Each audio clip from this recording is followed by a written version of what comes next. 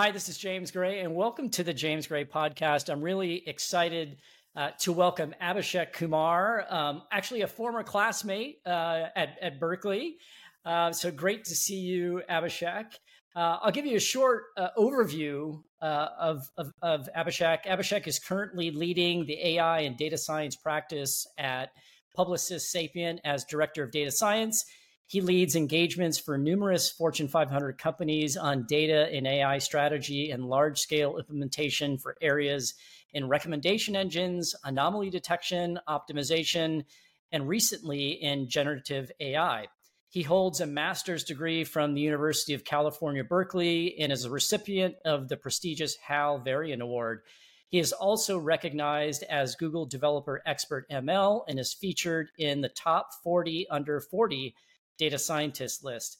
He has authored several popular data science courses and has delivered talks at global data and AI conferences. He's also a learning facilitator instructor at Berkeley Haas Executive Education, focusing on the future of technology. Abhishek, it's really great to see you again. Same here, James.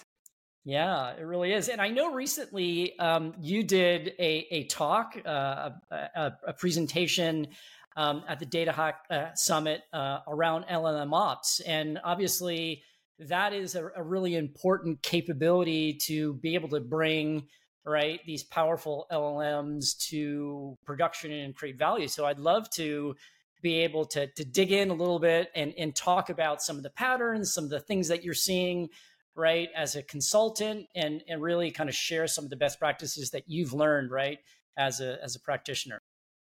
Sure. Awesome. Looking forward to it. Yeah. So good. So let's first start, like maybe kind of describe what you mean by LLM Ops. Yeah. Sometimes it can be a mouthful, but yes. If you look at any of the GenAI applications, right? So there are a bunch of moving pieces. So you have your interfaces, whether you're probably building a web app or you're building a mobile app, or you might have other subsystems also integrating with your systems. And then you have your LLM framework orchestration layers. Nowadays, there are a bunch of popular frameworks out there. One of my favorite is LangChain. And then you have tools and agents. And then as an organization, you may have different kinds of data sources and connectors for that. And then the large language models themselves. And that means is you might also have your infrastructure underlying all of your solution. So long story short, you have so many moving pieces, and LLM Ops essentially focuses on operationalizing these LLMs as well as those related components into this broader ecosystem. Yeah, no, thanks for sharing that. And, a lot of us were familiar with some of the more traditional, machine learning ops infrastructures. And it's kind of, as you said, taking that to the next level, adding in these LLM capabilities. And I remember seeing in your talk about, that 87% of AI projects never make it into production, which is incredible when you really think about, the value that's on the table with some of these applications. Yeah. So I think that's true, right? And in fact, MLOps is one of my favorite topic, right? So, in fact, before LLM Ops came, right, I used to give talks on MLOps, right? Right. And the reason being is, as you can see, doing POCs and small scale solutions is fine, but as you move into a production and large scale systems, there are a lot of considerations that you have to make, and hence MLOps field originated, right? And organizations, they were able to use MLOps to take all of their ML solutions. They were better, right? And in the success rate were much, much higher. While we can debate on that 87% failure rate, it's absolutely fine, right? But the idea was that it's a complex journey, right?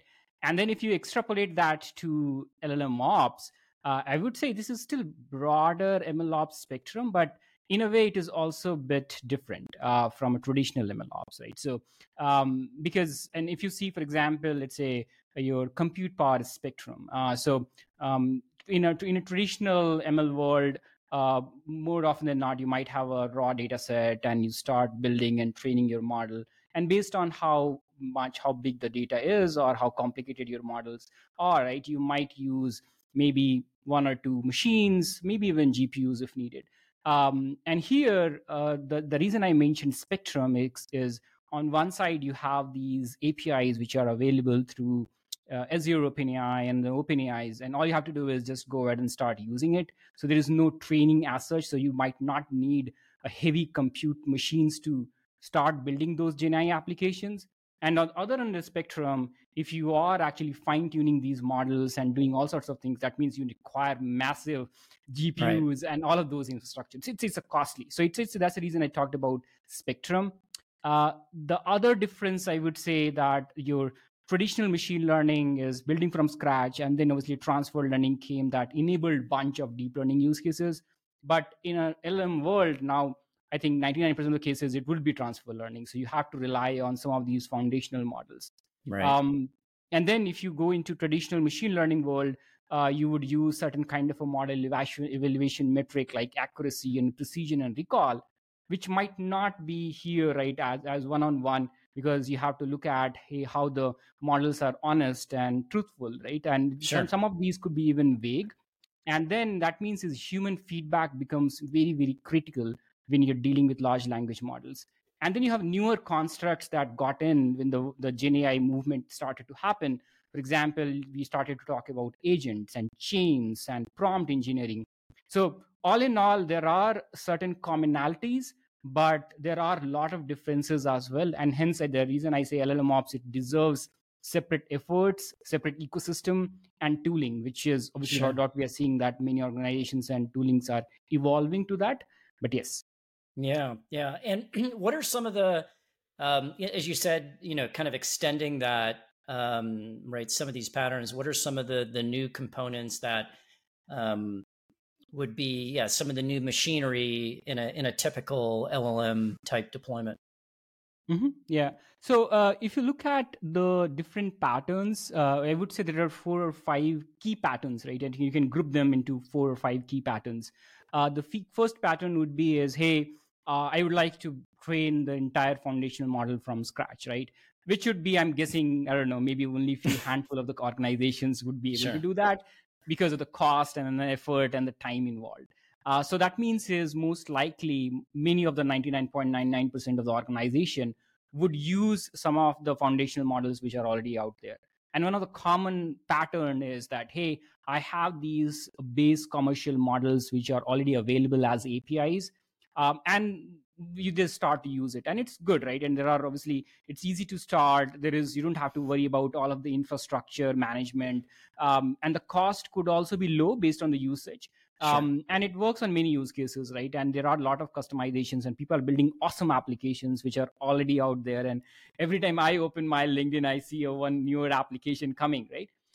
So we have different options in those base commercial models which are available as APIs. But then still there are certain tuning knobs, right? For example, you still have to do your prompt engineering. You have in context learning. You have a bunch of different inference parameters to play with. You still bring in a lot of chains and combining different powers together. So from an LM ops perspective, the additional thinking that you have to bring is that the prompt management. How do we Hmm. make sure that you are bringing the right prompt in, whether it is effective or not? You might have to trace the entire chain. You have to look at what's the latency at the different stages. What's the token, because now there is a cost element as well. So how many tokens are you consuming, all of that. And there are tooling which is also evolving, right, for this pattern. So we are seeing the erstwhile ML ops world, right, where weights and biases and ML flow, and now recently LangChain has also released Langsmith. So there are Right. tooling which is definitely getting involved, right? So this is like one of the pattern, but then Yeah. you have other patterns. For example, organizations who are more concerned about data security, that there's no way the data can move out of their organizational Yeah. boundaries because it is too sensitive, and you want to keep everything into your control, and there are geo boundaries needed, right? Or there is a customization to be done. You want to take all of your SLAs within your control, or there is a cost concern because you're using these APIs, which could be too costly over the time. So how do you bring in those better ROIs?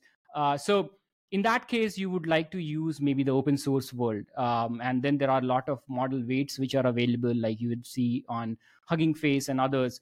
which you can probably bring that into your own infrastructural boundaries and Sure. then deploy that. So from an LLM ops perspective, you have to think through, okay, now I've got these weights, how do I deploy it? And how do we make it efficient? That means you have to look into considerations around latency and a throughput. How do you parallelize these things? How do you leverage multiple GPUs? How do you batch your incoming request? And there are a lot of innovation happening. Like people are talking about model quantization, essentially reducing the footprint of your model sizes. So that's your, I guess, the second pattern. The Yeah. third pattern And let would, me ask you, yeah, let me yeah, just sure. jump in here for, and I know you're in the consulting area, right? In your work. Mhm. What are you seeing so far with some of your customers, right? Because one of the things that you just said, right, in the second pattern around, Yeah, right, leveraging, right, an open source models, right, and sure. right, if you look at these leaderboards, right, on Hugging Face, they're increasing every single day, right, and I will imagine with some of your customers, right, they are very concerned about, right, some of this data and intellectual property, right, as you said, kind of escaping the bounds. But like, what are you seeing so far in your customers, with your customers? Yeah, yeah, absolutely. I think very fair point, right? In fact, if you see as a consulting firm, right, we do work across multiple industry verticals, and certain industries, especially like financial services and healthcare, they are, I would say, probably they are taking probably two steps, right, very slowly and cautiously. And data becomes very like these highly regulated things, right? And you need to make sure that before you start jumping into the Gen AI bandwagon and everything is taken care of. And the open source ecosystem and these models have surely bring lot of like potential to solve some of these key challenges, and they are now looking at how do we leverage these power within their own ecosystem. So lot of use cases we are seeing when how do you deploy these open source models within your organizational boundary, because I have my data asset which cannot go over the wire outside my Right. premise, right? So we are definitely seeing in highly regulated industries and clients, they are slowly definitely moving towards the open source ecosystem. Got it. Okay. Yeah. So I mean, I think, like you said, that's the second pattern, and I know you were about to go to kind of the third pattern, but I'll turn it back to you. Yeah, sure. And you see that probably these open source models, and like you mentioned, right, the gap between these commercial models and the open source models are bridging really, really rapidly. Right. In fact, when the Llama 2 came and they are claiming that, okay, you know what, they are as good as GPT-3 and 4, right? So, which is good thing, right? Which is good thing for the community, for the industry. But what would also happen is that while these open source models are great, in all likelihood, many of the use cases might still require fine tuning these models for specific context, for task, and their domains. And that is where we are seeing that if you start to fine tune, that brings another set of LLM ops challenges. So, for example, how do you train your model, right? Because this is not easy thing, right? There are, and you might have to run different experiments, so hence you need experiment tracking mechanism. Luckily, obviously, a lot of research is happening is to reduce that time. So, for example, one of the most important development that has happened when this PIFT, right, what you call as parameter efficient fine tuning, it came, Mm-hmm. that allowed probably people to tune these models, which are like billion parameters, like 7 billion, billion, and 10 billion, and whatnot, on like say small like bunch of GPUs or even in Google Colab, right? That was Right. phenomenal. But then you have to think through how do you prepare your data so that you can fine tune, right? And there are a lot of strategies. People often ask me, how much data would you need, right? Do you need 1 million or 1,000? And what I have seen here, and especially with all of the experiments that we are running here, is it's not about the quantity. Mostly, it is about the quality. In fact, there are papers was there like how less is more, right? How do we make sure that Mm-hmm. you have a good quality data that you can use to fine tune these models?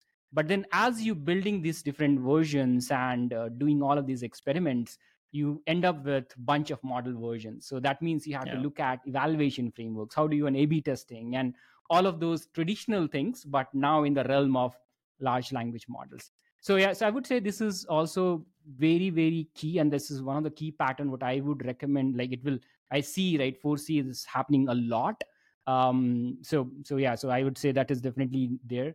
And then I would say the addition of this pattern would be is how do we align with human feedback? Because we want all of these models to be helpful, harmless, and honest. What you call as a triple H approach. So hence you have to look at how the different metrics would be there that would work, and how do you benchmark that whether your models that you're creating is not biased or not spitting out toxic results. So Right. how do you collect those feedback, human feedback, and the reinforcement learning based human feedback and guardrails? So there are a lot of new LLM ops angles are also coming. Yeah. Yeah. No, thanks for sharing that. And what are some of the, tools that you're seeing that you're either seeing or using that you found to be really helpful? Like I know in the ML world, right, tools like ML Flow, but there's, right, other ones that have come out to help with both, right, the evaluation of some of these models as well as, right, kind of protecting the output, Yeah. as you said. Yeah, that's true. So I think definitely there is a lot of newer components both in open source world. A lot of frameworks are coming, and obviously a lot of proprietary framework. They are bringing their own ecosystem and evolving just to make sure that they can build these large scale LM solutions. So, for example, if you're thinking about like programmatic guardrails, we are seeing some interesting ones like Guardrails AI, and Microsoft released Microsoft Guidance. And then Right. you have NVIDIA, Nemo has like Nemo guardrails. So there are a lot of guardrail specific toolings are coming. Then obviously for our entire prompt tracking, we talked about weights and biases, which is a very popular name, right, in the ML ops world. They are bringing all of the entire suite of flavors, right, to solve some of these LLM ops challenges. Yeah, so it's a very evolving ecosystem, I would say. Yeah, no, I know it changes every single day, right? And at a high level, right? We talked about these four patterns, and obviously there's, right, different considerations that go into which pattern. There's the data privacy pieces, Yeah. there's the cost piece, right, which is a big consideration. There's the, right, the performance aspect of what the user experience is going to look like, right? So it's not just kind of one kind of knob, right? There's many things that go into, right, some of the considerations around what might be the best approach. Anything that you might want to add to that list? So I think from the challenges perspective, I would say that uh, building POCs nowadays is also relatively easy. The way it was there in the traditional ML world as well, you had all these packages like scikit-learn and all. People were Right. writing a couple of lines of code and they thought, okay, it's done, right? But it was not straightforward. So I think operationalization of these large language models are still going to be the key. So how do we pick the right pattern that would suit the organizational goals, and also at which base model to even pick, right, which pattern Yeah. would vary with which use case, and some of these would be like easier to pull off while others might require building additional components into their architecture and enterprise architecture ecosystem. Yeah, yeah. And what are you mentioned, like, there's so many different models that are out there, right? Like on Hugging Face, right? So it's amazing how many there are there available, right, to pick from. Kind of, what are some of the things that goes through your mind where you might be kind of advising your clients around, right, some of those considerations?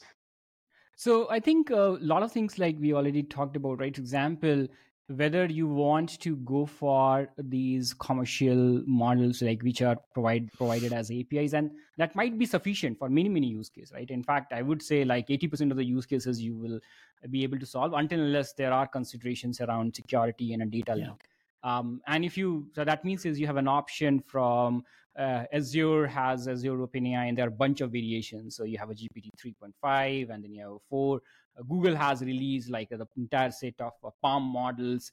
AWS Right. is coming. Anthropic has released Claude, now Claude 2. So Claude 2. so many, yes, with 100K, I don't know, context window. It's Context been windows. going, Yeah, it's it's crazy. like crazy. It's crazy. So you have those models, and then in the open source world, obviously with Llama 2 coming in, and then other organizations are also pushing these open source models, which are really great. So I think it is going to be a lot of experimentation at the end of the day. based on what is needed for your setup, for your use case, I would rather say, right? Yeah. Some use cases might require customization, while others would be just put off the shelf and it will work. Yeah. And your point about 80% might be, like that's a pretty high number, right? If you think about right, being able to leverage, right, these APIs. And as you said, one of the considerations is, right, kind of time to market, right, as well as Yes, all of the expertise that you might need, as well as infrastructure, and the ability to, right, prototype something, test it, experiment with it. One of the trade-offs is time, right? Both the, yes, kind of learning, as well as the value that may actually come from, right, deploying one of these absolutely, these apps. Yeah. absolutely. um, any other type of challenges that you've seen with your customers that is worth kind of calling out? I'm sure there's, right, every customer is unique, but any other Yeah. things that come to mind? I think beyond the core models and the peripheral items, uh, so example, some of the key use cases where we are seeing is around how do we use my own enterprise data Yeah. and then probably slap the layer on the large language models. Very common use case. And many a times organizations are thinking that, okay, how do we build a robust pipeline to bring all of the different data assets that they have within their own ecosystem? And that is in different forms, right? And some are like available in those data lakes and all of that. And then a lot of unstructured data scattered across the different silos. Right. So I think bringing those and having a robust strategy is also a key thing, right? Otherwise, Yeah. it will be very difficult to pull all of these two things together. Yeah. Yeah. No, and I totally agree with that, right? The fact that, right, these models are available, right? I think you and I know some of the differentiation is in the data, right, that these organizations have, and bringing that to bear, being able to, right, leverage that, being able to leverage, right, these vector databases, right, Yes. to be able to kind of organize, right, this kind of special sauce that allows some of the uniqueness of the company to come out, right? So I think, as you're pointing out, there's the modeling piece, right? There's the LLMs piece, but we need to also think, broader around kind of the data strategy that's going to be there to support, right? How do you really leverage embedding models? How do you leverage these vector databases to be able to, right, fine tune these models?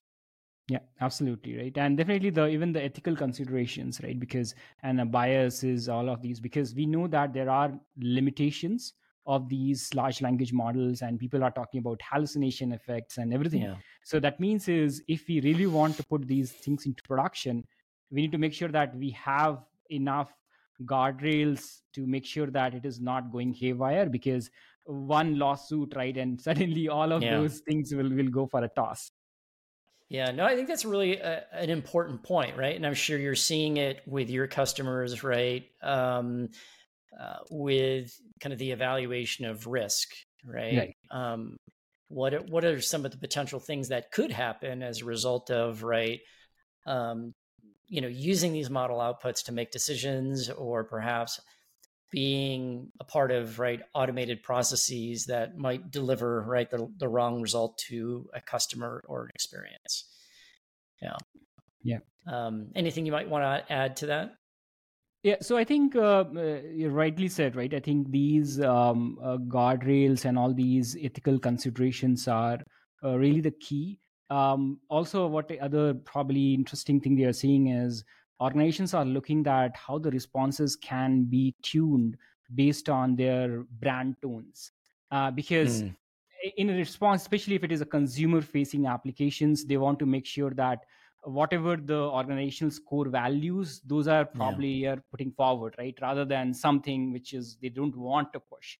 So modulating the responses of these large language models is also becoming a key considerations, and that's where you're bringing the folks from your product and legal and other teams, like who are the brand communicators, right? everybody is coming together. And the good thing is, because the barrier of entry is kind of reduced, and because everybody can contribute now, because all you have to come Yeah. up with, hey, what is the right prompt which can essentially elevate your organization's brand, and you can tweak it right based on individuals that you are reaching out to. So Yeah. these are definitely some of these additional ones that are coming.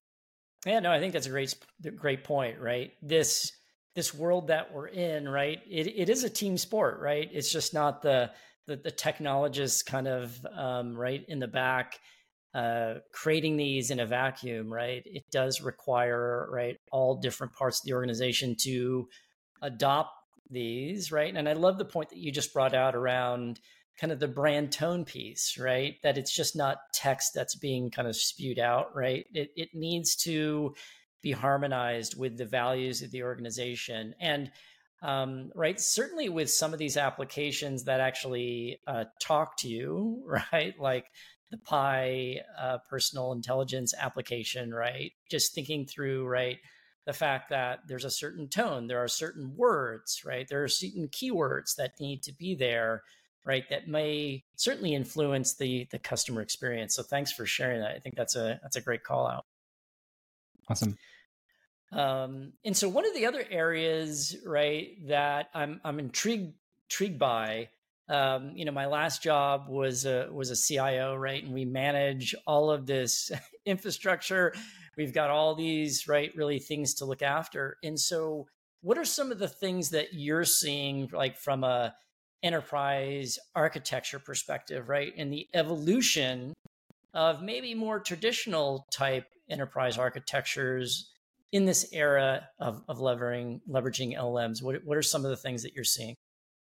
Yeah, so I think there are, I'll say, probably a lot of things which are changed, as well as a lot of existing components are now getting repurposed. So, for example, you mentioned about vector databases, right? So, obviously, your traditional databases, people felt that might not be sufficient enough for the use cases from the large language models and storing the embeddings, and hence this entire vector database world evolved, right? And so many new players coming in, and we are seeing some of the old players, they are trying to revamp their existing solution stack to say, you know what, now even we do support the vector databases and embeddings. So that's one, right? Then from an architecture point of view, people are thinking, hey, now we need to build these agents, and maybe bunch of them, because for different tasks and different use cases. So how do you build an agent store, to say, right? So that means is all of your agent store, metadata, discovery, all of those ingredients would come. Then if you're building applications that requires integration with your backend systems and an API, so how you build those tools and create a repository for that. Then caching systems are also evolving, because now you're dealing with tokens, and hence there is a cost element to it. So people are thinking, how do you put a caching layer in between, so that we can know that, oh, this is a similar question, we don't have to go and hit an API. Can we just generate the response directly from your caching layer? Then you have different kind of an orchestration frameworks coming, like we talked about LangChain, and there are other frameworks there. And then organizations are also building playgrounds, because it is an evolving field, and they want to give this power, right, to many and many people within your organization. So how do we make sure that in your enterprise architecture, there is also a place for creating these secure, well-governed playgrounds? And then you obviously, like we talked about, we don't have one model. You may have want to support different kinds of models, right? Whether it's a cloud providers, or the likes of the Anthropics and the likes of Hugging Face, and the additional layers like human feedback, right? So how do you make sure that your enterprise architecture is geared towards bringing those feedback, right? So, and how do you collect them? How do you have a feedback loop? How do you obviously put the validation on a guardrails layer? So long story short, you have so many additional pieces as you start to think about a large scale enterprise solutions. They want to leverage GenAI and large language models. Yeah, no, it's fascinating, right? Because even before Gen AI, right, the IT infrastructure, at least my experience, right, can be really complicated, right? Generally, multiple clouds. You've got SaaS applications, you've got custom applications that you've built inside the company. Certainly, keeping track of all of that, the right, the performance, the uptime, as well as securing all the data that's in those applications. And this just really takes it to right another level.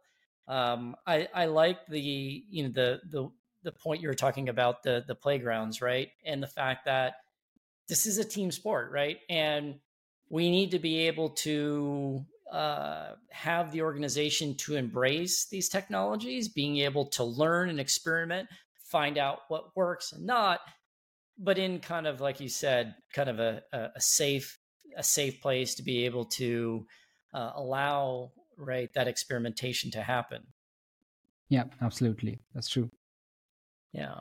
And so right this area, there's lots of skills that need to, right, depending upon your role, right, Yeah. right, and a lot of the people who've come in, from the data science MLOps world, certainly, right, there's a lot of things that they can leverage to be effective in this area around either that the full life cycle, right, around kind of the building all the way to kind of testing into production, as well as right any human feedback around that. What are some of this perhaps new skills that you see for people in the space that they're going to need to be successful?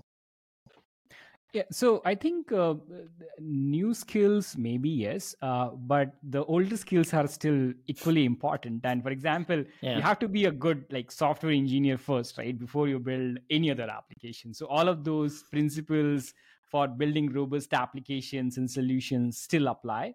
Yes, ML engineers, maybe the cloud DevOps skills would be needed if you're bringing these ecosystems.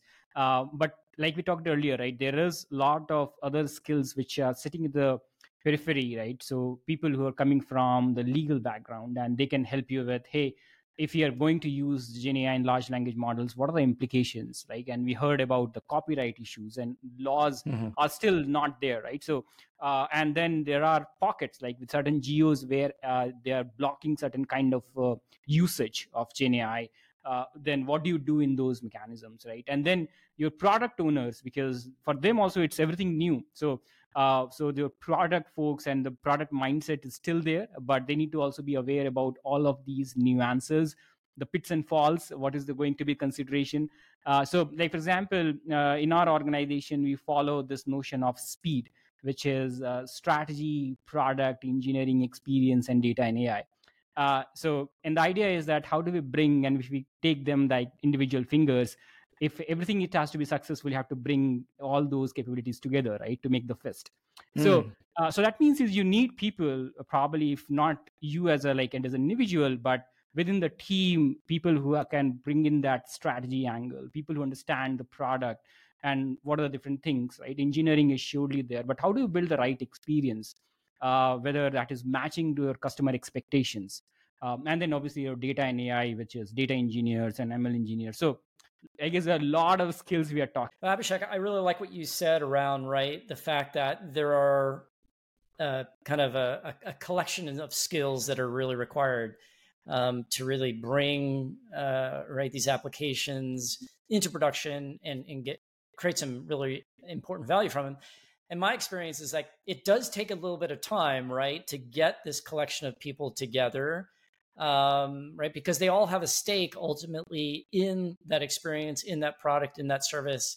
And certainly when you've got the legal aspect, they're going to ask a lot of questions, and you got to need to kind of go through all those gates so that you're confident that you've got a really secure application, that you've considered right kind of these biases and these ethical considerations. You've also considered what is the product and the customer experience need to be. So I like that kind of key point that if you're leading one of these right efforts, really being thoughtful about right all the different stakeholders in the organization and really identifying them up front so that they can be a part of that journey.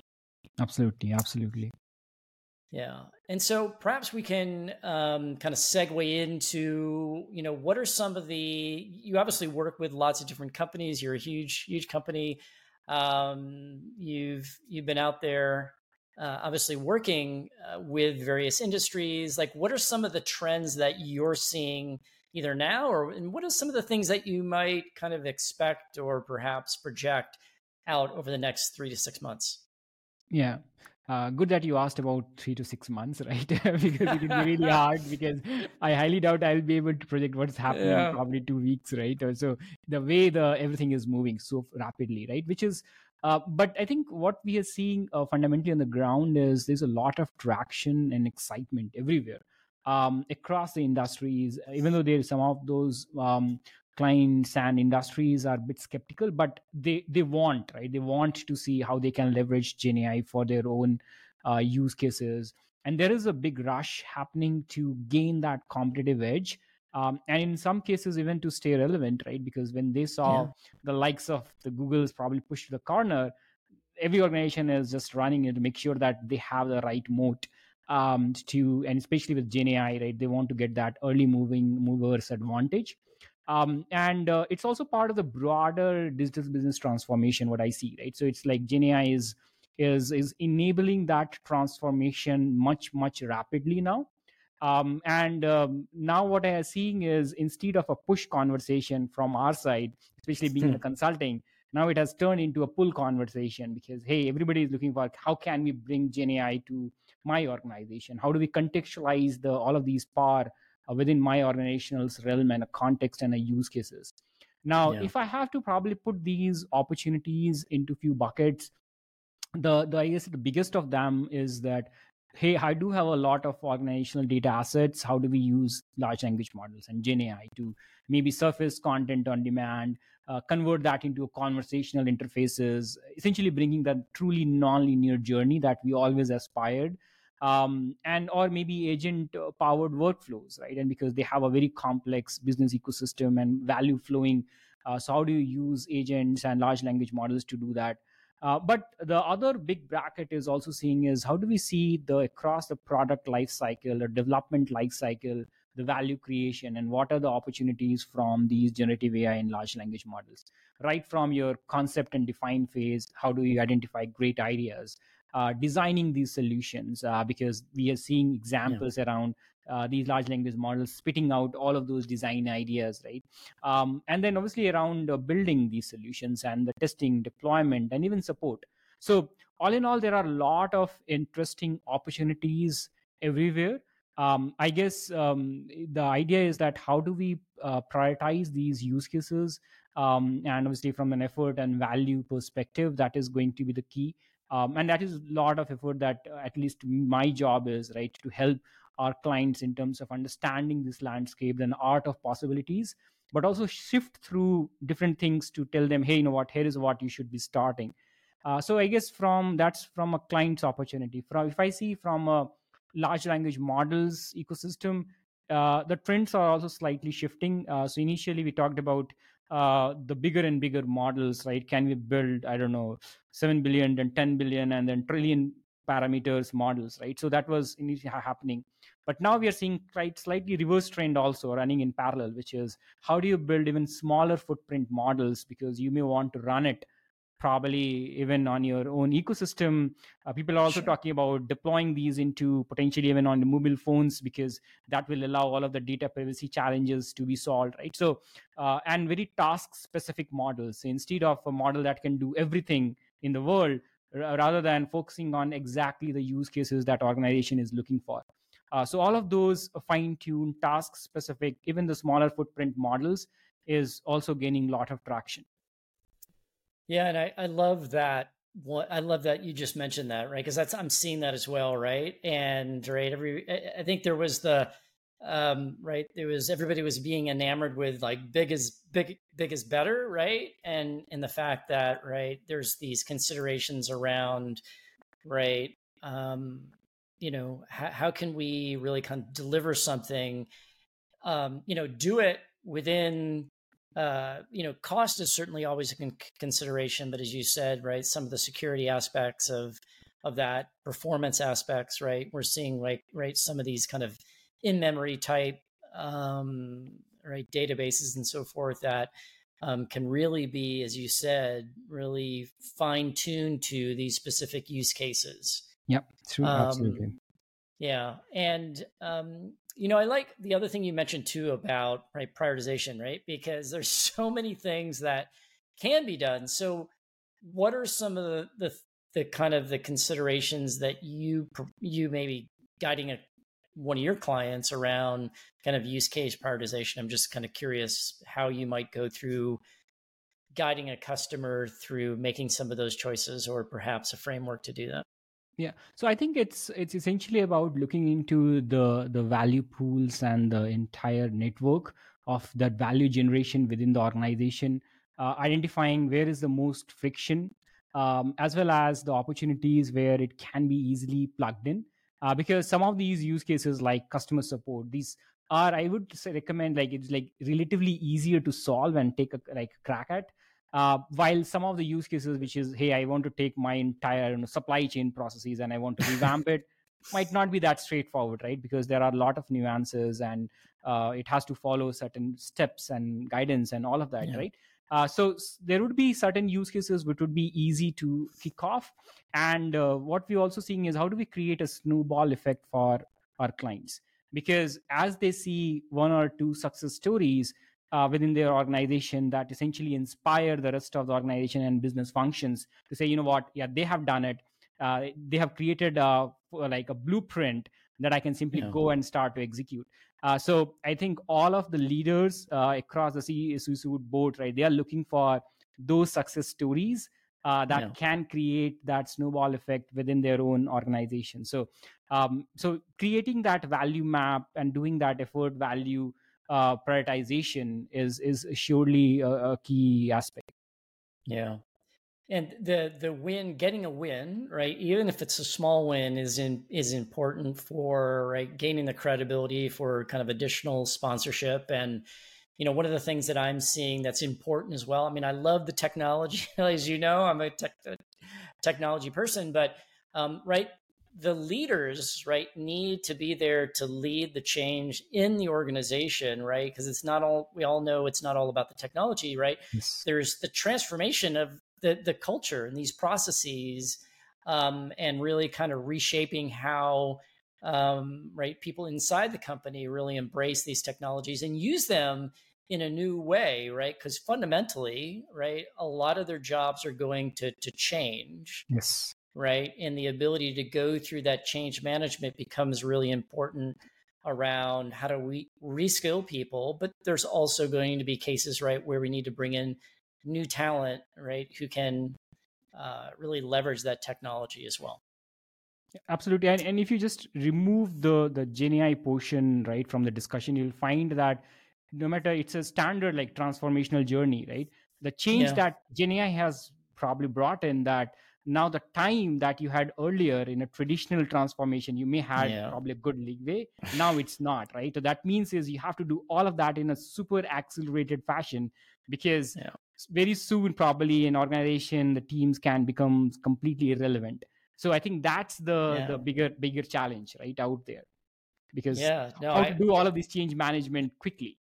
yeah, no, I think you're absolutely right, right? Because some companies are being, either put out of business, right? Or their revenue is being severely impacted. And I think certainly that sense of urgency is a key consideration, right? And certainly, I've been out there 30 something years working. I've never seen something as you said, as every day, right? There's something new. There's a certain capability, and lots of value certainly to be created through this. And so just kind of that acceleration is just phenomenal every single day. Yeah. Um, well, good. So I know we've talked about a whole bunch of different things. We've talked about right some of these different patterns, some of these considerations around skills. Um, is there anything else you might want to kind of leave people to either kind of think about, whether these are right people who are starting out, whether these are right organizations who are either thinking about right deploying applications? It could be anything you think would be helpful kind of to kind of share with people, given kind of your experience and some of the things you've learned over the last many months. Yeah, sure. I think well, what we see is that large language models or Gen AI in general are genuinely game changing, right? But taming them and customizing them for your business and humanity at large, right, is very Yeah. important. It is going to be a bumpy ride, but I guess no greatness comes easy, right? So, and LM Ops is, I would say, is going to be a key ally, right, in this journey if you really want to leverage the true potential. So, I would highly encourage probably professionals who are getting into this field or planning to get into this field, or in organizations, to put these mechanisms in place right away, right? Because starting with the right foundation is key for the success. Yeah. And uh, maybe just to double click on the foundation piece, anything particular that you might want to call out that either we've talked about or haven't Yeah. talked about? So I think the foundation, I would say, both from a technology, and we talked about a lot of technology foundation and enterprise Yeah. architecture components. But like you said earlier about that change management, bringing the different skills together, making sure that everybody has a say, and then bringing everything together in that cohesive fashion, is that the right foundation? Because, and Yeah. knowing that where it works, but also understand where, what are the limitations. Because if you see the hype cycle, right, we went into the hype, we went down very rapidly, but now people are realizing that yes, there are certain limitations, but there are a lot of opportunities. So we are on that slope of enlightenment, and the faster that we are able to move there, right, it is going to All help. right. Yeah, no, and right, I think part of it is right being in a culture, being in an environment where you can experiment, right? Because you don't know what you don't know, Yes. right? So I think these organizations who really embrace right agility, they embrace right these agile practices, they embrace learning. Not everything is going to work, right? Yes, absolutely. And that's right. That's part of the ride, right? For being able to explore and be able to leverage right some of these technologies in really new ways, in new creative ways, right? Right. It's the technology, but having people really think about what are new ways to leverage these different technologies, right? It does kind of it does require kind of a creative mindset to be able to do that as well. Yeah, yeah, absolutely. And I can't tell you, bro, how many battle scars that I have already got, or my team has got, right? But like, I think you very apt point around that experiment and fail fast mindset. Because but what we have learned is that now we know that what are the 100 ways that things will not work, right? Because we have gone through Mm, that journey. And if you obviously, if you go and participate in these, like the podcast and the conferences, you see, okay, yeah, what works. But I think it's also important for organizations and teams to also understand and go through that journey with themselves, maybe in a more rapid way, because they will yeah. know that, okay, what are things that will not work. Yeah. And I would imagine your customers, right? You're in from a consulting, they probably they're going to take some of the journey, but they probably want to know like, hey, Abhishek, tell me all the things that are not going to work so that I don't have to kind of go down that route and kind of learn myself or waste time and Yes. energy and expertise to do that. Is that the case or Yeah, yeah, absolutely. And that's the reason what we do is, even though probably we are as a part of a consulting firm, we build a lot of accelerators. So the okay. idea of bringing these accelerators essentially is to put all of those best practices and learnings into something which is tangible, which could be reused by our clients, so that they don't have to go through the same journey and the battle Yeah. scars that we have gone through, right? Yeah. And that's what we have been investing heavily. Okay. And I'd imagine those are probably vertically specific or use case specific, these accelerators, or So I think we are creating both. One is we are bringing something which is domain agnostic, which is like fundamental capabilities. yeah, Because if you see, but then we also recognize that every industries and a use case will have their own nuances. So we are building layers, especially for those also. It's a mix of an horizontal as well as verticals. got it. Oh, great. Well, Abhishek, it's been really great to chat with you on LLM ops. It's certainly an intriguing area. I know you've got tons of expertise in this area, and so for people who want to find you, what's the best way to reach out and connect? I'm assuming it's LinkedIn or Yes, I would recommend definitely LinkedIn, and probably if somebody can just add a note to it, that would be helpful so that I don't miss them. Okay. Okay. Great. Well, I'll certainly share the link to your LinkedIn profile in the show notes, and I really appreciate you taking a little time to share your expertise, and perhaps we can do it again because Absolutely. I'm sure there's going to be so many things that are going to kind of change in the next 6 to 9 months, and so looking forward to catching back up with you again, Abhishek. Absolutely. Pleasure is all Uh, mine, James, and it's great uh, connecting with you back. yeah. Yeah. Likewise. All right.